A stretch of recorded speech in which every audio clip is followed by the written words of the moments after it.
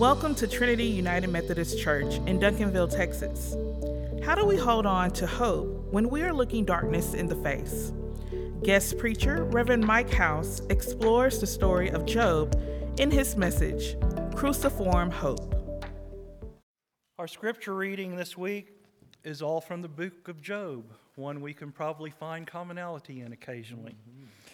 It's Job 1:20 through 22, then chapter 2, verse 9 through chapter 3, verse 1. Listen now to the word of God. Then Job arose, tore his robe, shaved his head, and fell on the ground and worshipped. He said, "Naked I came from my mother's womb, and naked shall I return there. The Lord gave, and the Lord has taken away. Blessed be the name of the Lord." In all this, Job did not sin or charge God with wrongdoing. Then his wife said to him, "Do you still persist in your integrity? Curse God and die." But he said to her, "You speak as any foolish woman would speak. Shall we receive the good at the hand of God and not receive the bad?" In all this, Job did not sin with his lips. Now, when Job's 3 friends heard of all these troubles that had come upon him, each of them set out from his home. Eliphaz the Temanite, Bildad the Shuhite, and Zophar the Naamathite. They met together to go and console and comfort him. When they saw him from a distance, they did not recognize him, and they raised their voices and wept aloud. They tore their robes and threw dust in the air upon their heads. They sat with him on the ground 7 days and 7 nights, and no one spoke a word to him, for they saw that his suffering was very great. After this, Job opened his mouth and cursed the day of his birth. This is the word of God for the people of God. Thanks be to God.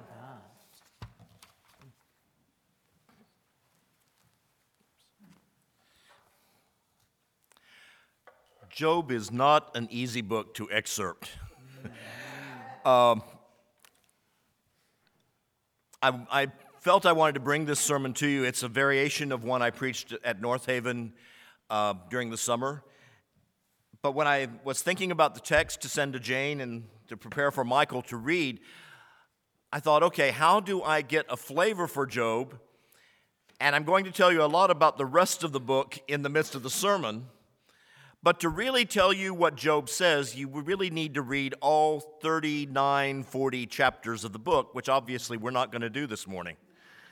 But it's one of those books that doesn't lend itself to proof texting.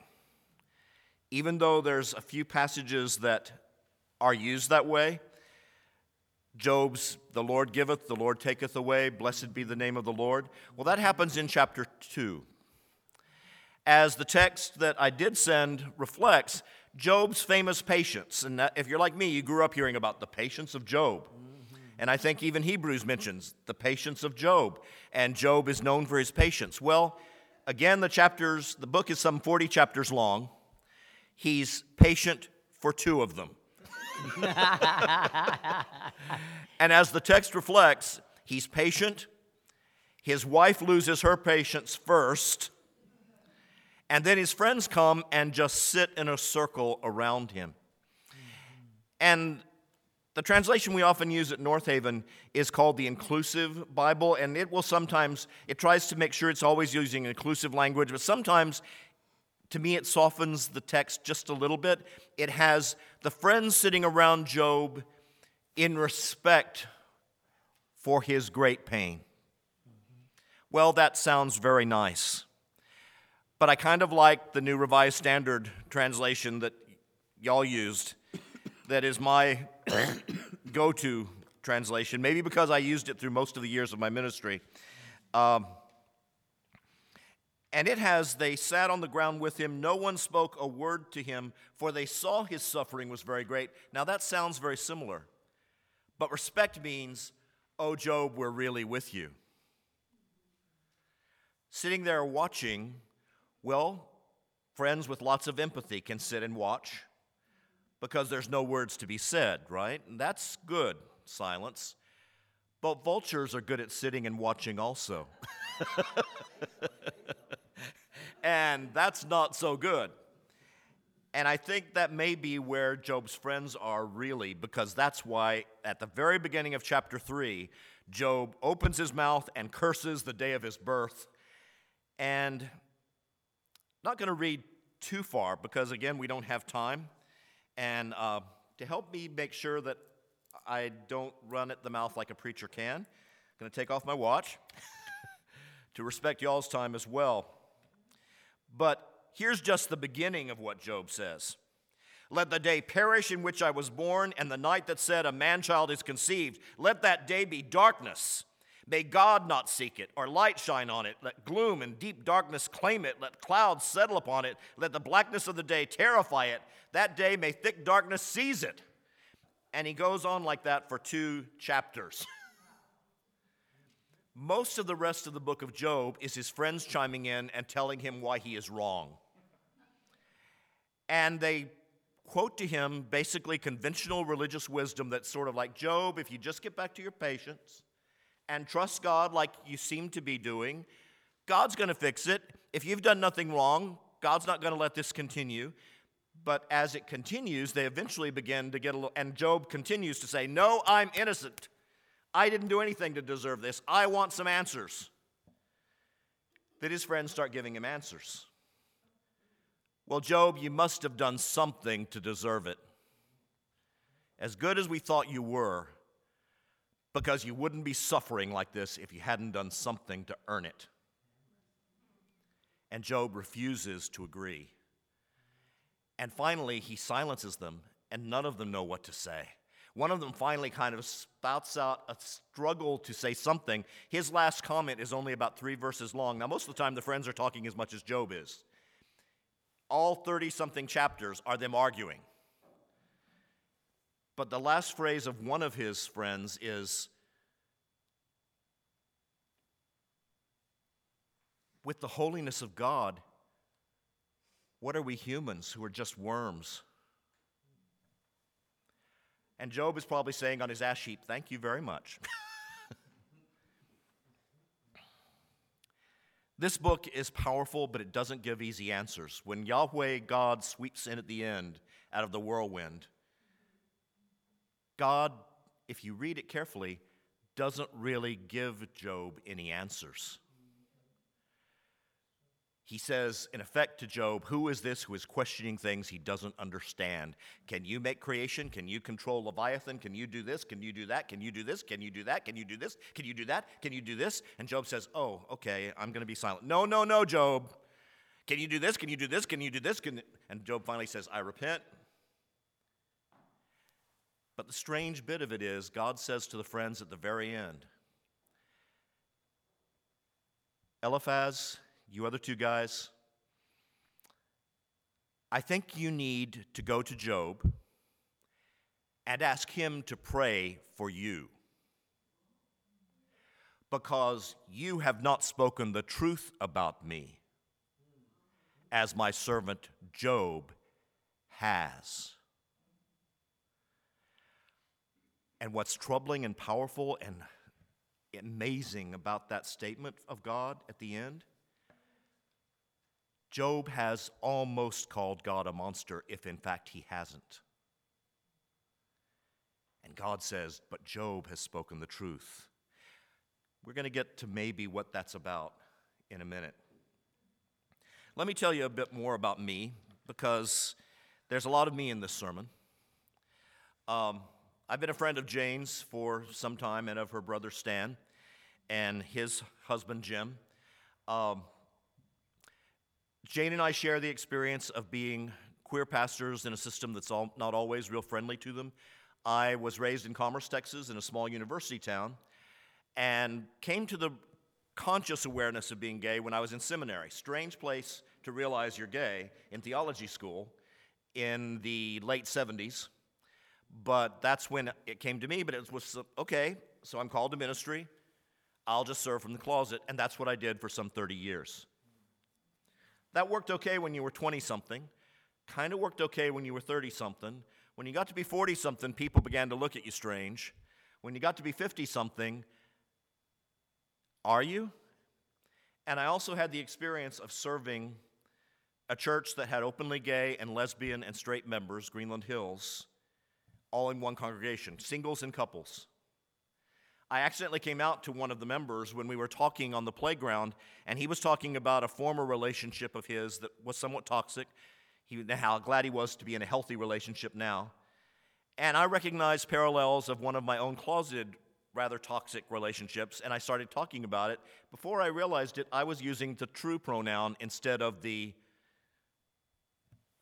closeted pronoun, if you're with me. And I said, he, him. And I said, Dave, I think I just came out to you. And he laughed and he said, yeah, you did, but that's okay. But I also had the experience in another church of having an openly lesbian and openly gay couple, two couples leading the praise team, and very strongly homophobic members who wanted me to preach anti-gay sermons, and I refused. They ultimately asked me if I was gay, and I said, I'm a minister in good standing, that's all I'm going to tell you. You don't have the right to ask me any more questions. So it wasn't always an easy road. In 2011, I decided to take off the mask and not just be an ally, but lend my face to the discussion, hoping that people who had known me, that would make a difference, and it did. But at the same time, I'm still ordained. I never gave up my ordination. But I was in active ministry for about 10 years. This last summer, our pastor, Ann Willett at North Haven, had me serve as her interim pastor while she went on a renewal leave. I got to preach several times. I got to lead worship as the pastor in charge in Ann's absence. Parts of my soul woke up that I thought had gone to sleep. And so when Ann got back, they offered me the job of part-time associate to help with visitation. And we decided to do it as an appointment. So that tells you a little bit about me. That's some of the struggles. Some of the good parts, my husband Cody and I started dating not long after I came out. Got married in 2017. We're a couple from about 2012. When it became legal, we got married at North Haven. And when he died of cancer this past year, after a 3-year struggle with abdominal cancer, intestinal cancer, bowel cancer, his memorial service was there as well in January. And at the conference this year, his name was read among the clergy spouses who had died in the past year. No big deal was made of it, but I'm pretty sure that's the first time a gay spouse was named in that list. Not the first one who died, but the first time it was acknowledged. So that tells you a little bit about me. Also may tell you a little bit about how I come to Job and the idea of cruciform hope. When I mentioned Cody's death, and thank you for, I saw the looks of sorrow and empathy. Thank you. But I have to tell you, that was not all sad. He was diagnosed about 3 years before his death, and he was the kind of guy who always wanted to know exactly what he was facing. So he would get very impatient with an oncologist who didn't tell him the truth. He wanted to know, what am I doing? What is the treatment going to do? How long do I have? Because he had a bucket list. And we worked it. We went to Alaska. We took a train trip through the West, California. I'm a big Disney fan, so we went to Disneyland, San Francisco, through the Rockies to a friend's wedding, into Springfield and Abraham Lincoln country. Our last trip was Hawaii, but his last outing was in October of last year when he really couldn't do a car trip anymore because it hurt to ride. But he was going to hear Bonnie Raitt live. And she was singing at Grand Prairie. And I said, Cody, I've got the tickets, but can we do this? And he said, we're doing it. I'm taking pain pills before we go. There's a Whataburger at the entrance. We'll stop at the Whataburger. I'll get myself back in shape. If I need to take more pain pills, I will. And if I go to sleep in the theater, you can nudge me. I'm going to hear Bonnie Raitt live. She's been on my bucket list, and we went, and he loved it. He was on in-home hospice for the last 6 months, the last 2 weeks inpatient hospice, and even then he was wanting to know exactly what we were looking at. And some of his last words to me when it was just him and me were, "Are we okay?" And I said, "Yes, of course." And he said, "Well, I want you to know I've never felt more loved by you, by our dog who was with us at hospice, by my friends, by my family in Oklahoma." And there'd been some estrangement there, but they were all there to see him. And God. That was at 3 a.m. in the morning. The next day he woke up at 3 a.m. again and he said, "You know I have to go." And I said, "Yeah, it's okay." But one of these, sorry, I'm talking maybe more about me than I should, but one of these little coincidences that I think is more than a coincidence, he did lose consciousness and was still physically there for about a week. But I'm also an English major, as you'll be able to tell in a minute when I get back to Job. So I love literature from Alice in Wonderland to Shakespeare. So here's a little bit of Shakespeare. "There are more things in heaven and earth, Horatio, than are dreamt of in your philosophy." I know science might say, well, this is just coincidence, Mike, but Cody's final moments, a friend of his, Bryn Long, and Bryn's wife, Yvonne, were there with us pretty much 24/7 from Colorado. And Cody had known Bryn for 20-something years. Bryn's a trans man. Cody was his best friend on both sides of the transition, his best man at the wedding. And Bryn and Yvonne had gone to get lunch. It was just us. One of the nurses asked me, "Well, what's the story of your meeting?" And I told her. And she said, "Oh, that's such a sweet story." And his breathing changed. And she said, "It's close." I put the dog in his lap, and instead of cuddling like the dog usually would, the dog sat straight up and looked at him. And the nurse said, "It's very close. Dogs know." And sure enough, not long after that, just me and him, he took his last breath. So I called his mom first in Oklahoma. Then I called Bryn, just to let Bryn know, don't rush back, but he's gone. When Bryn got back, and here comes the coincidence that's not a coincidence, I don't think. They had finished lunch and paid the bill and were about to leave the restaurant when Cody took his last breath. And there's a part of me that is convinced that, okay, Cody's comatose, but in whatever state we are at that moment, okay, Mike's told that story, I like that story. Mike's okay, and it's just us, which is as it should be. And the dog's with him. Good. Oh, yeah, Bryn and Yvonne have finished lunch and paid the bill. They won't have to rush back or stop eating. Now's the right time. Cody's the type of guy who would have been that schedule. The last 2 or 3 years, I'm finding out all the conversations he was having of, don't let Mike become a hermit. Don't let Mike stay in the house. Don't make sure Mike goes out and eats out. And Pastor Ann, make sure Mike gets to preach because he needs to. He was taking care of me as he was dying. That's love, folks. I was lucky to be loved like that. Which brings me back, believe it or not, to Job.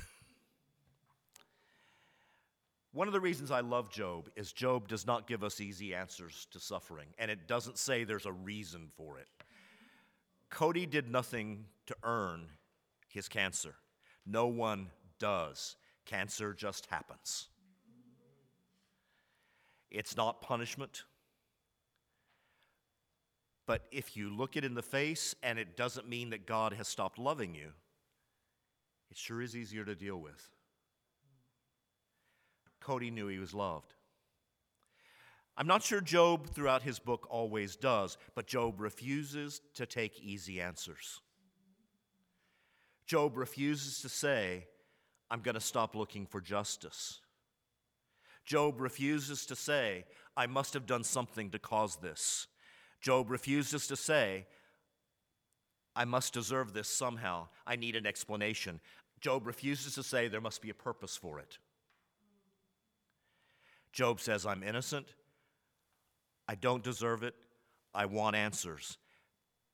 But at the end, even though he doesn't get answers, what does he get?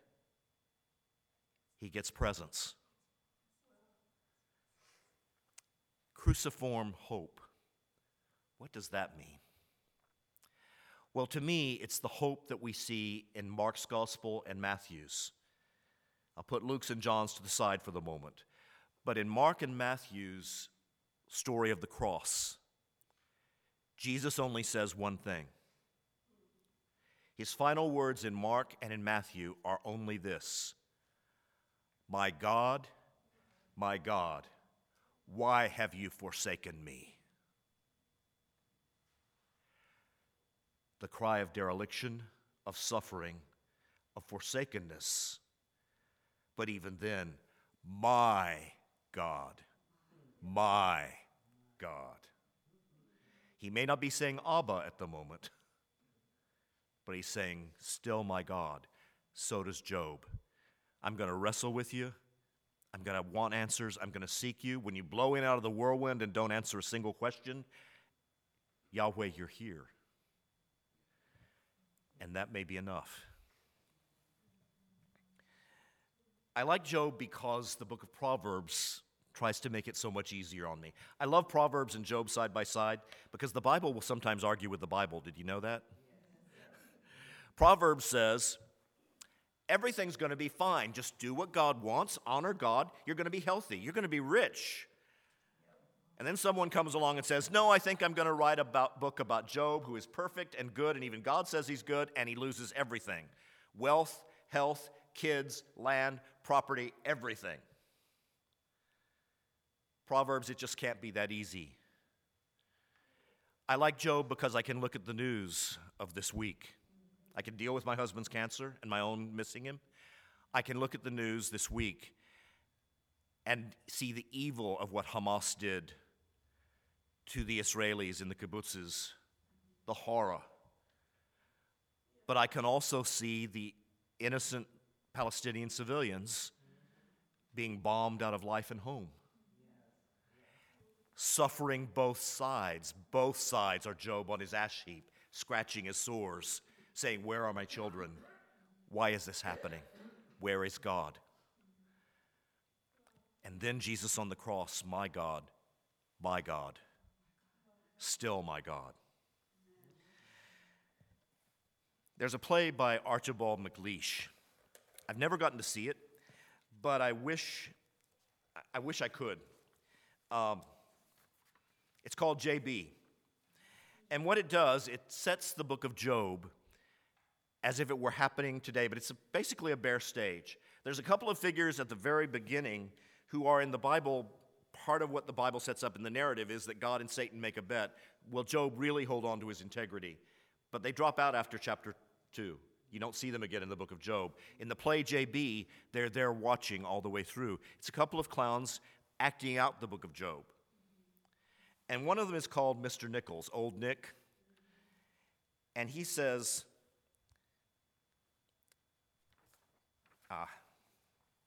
thought I had the quote right here, but when all else fails,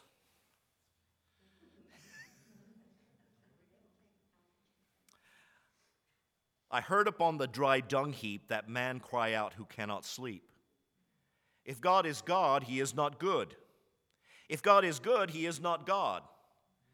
Take the even, take the odd. I would not sleep here if I could, except for the little green leaves in the wood and the wind on the water. Because the idea that this character has is if God is God, he was going to control everything. And if suffering happens, he can't be good. That quandary.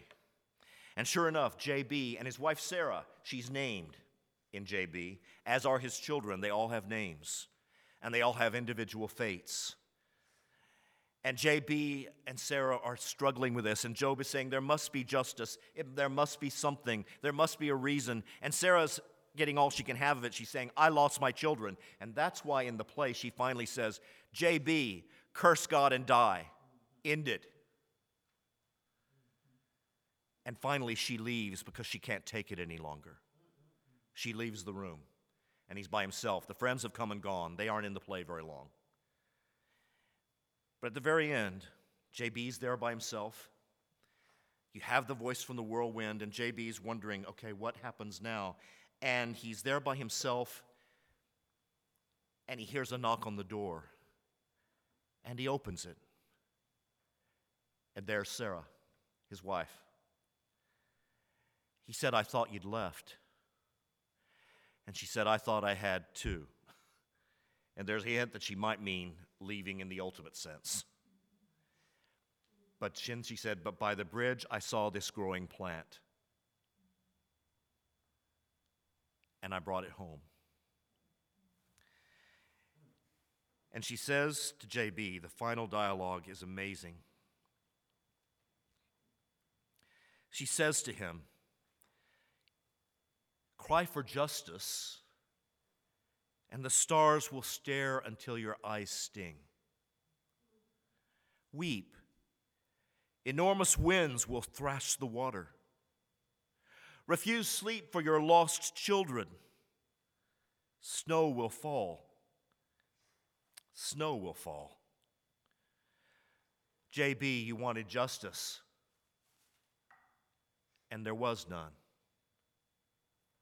Only love. And JB says, Sarah, it's too dark. I can't see.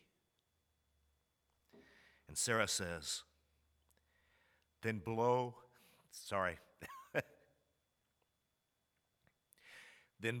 on the coal of the heart, my darling. Blow on the coal of the heart.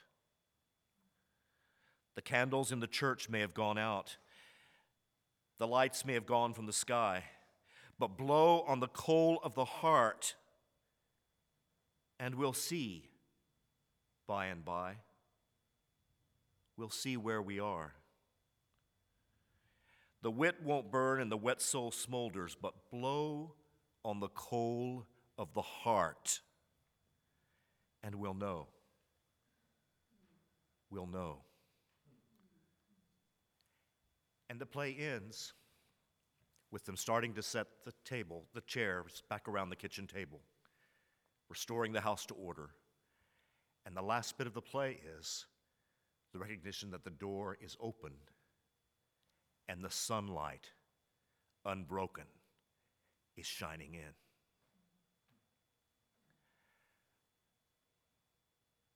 Cruciform hope. Because Christian hope doesn't say everything's going to be easy. Christian hope doesn't say there's never going to be pain. In fact, it tends to say just the opposite. The center of our faith is a crucified man. But Christian hope says, even when all you can see is darkness, no, that's not the last word. Love is. Blow on the coal of the heart, my darling, and we'll know. Amen. We hope today's service was a blessing to you. Join us every Sunday here on Facebook Live at 11 a.m. And remember, you can always access our sermons on our website at trinityumc.org, our Facebook page, our YouTube channel, and our podcast, Jane's Most Excellent Church Adventure. If you like what you're hearing, you can support our ministry through our website at tumcd.org. God bless you in the week ahead, and we'll see you on Sunday at Trinity United Methodist Church.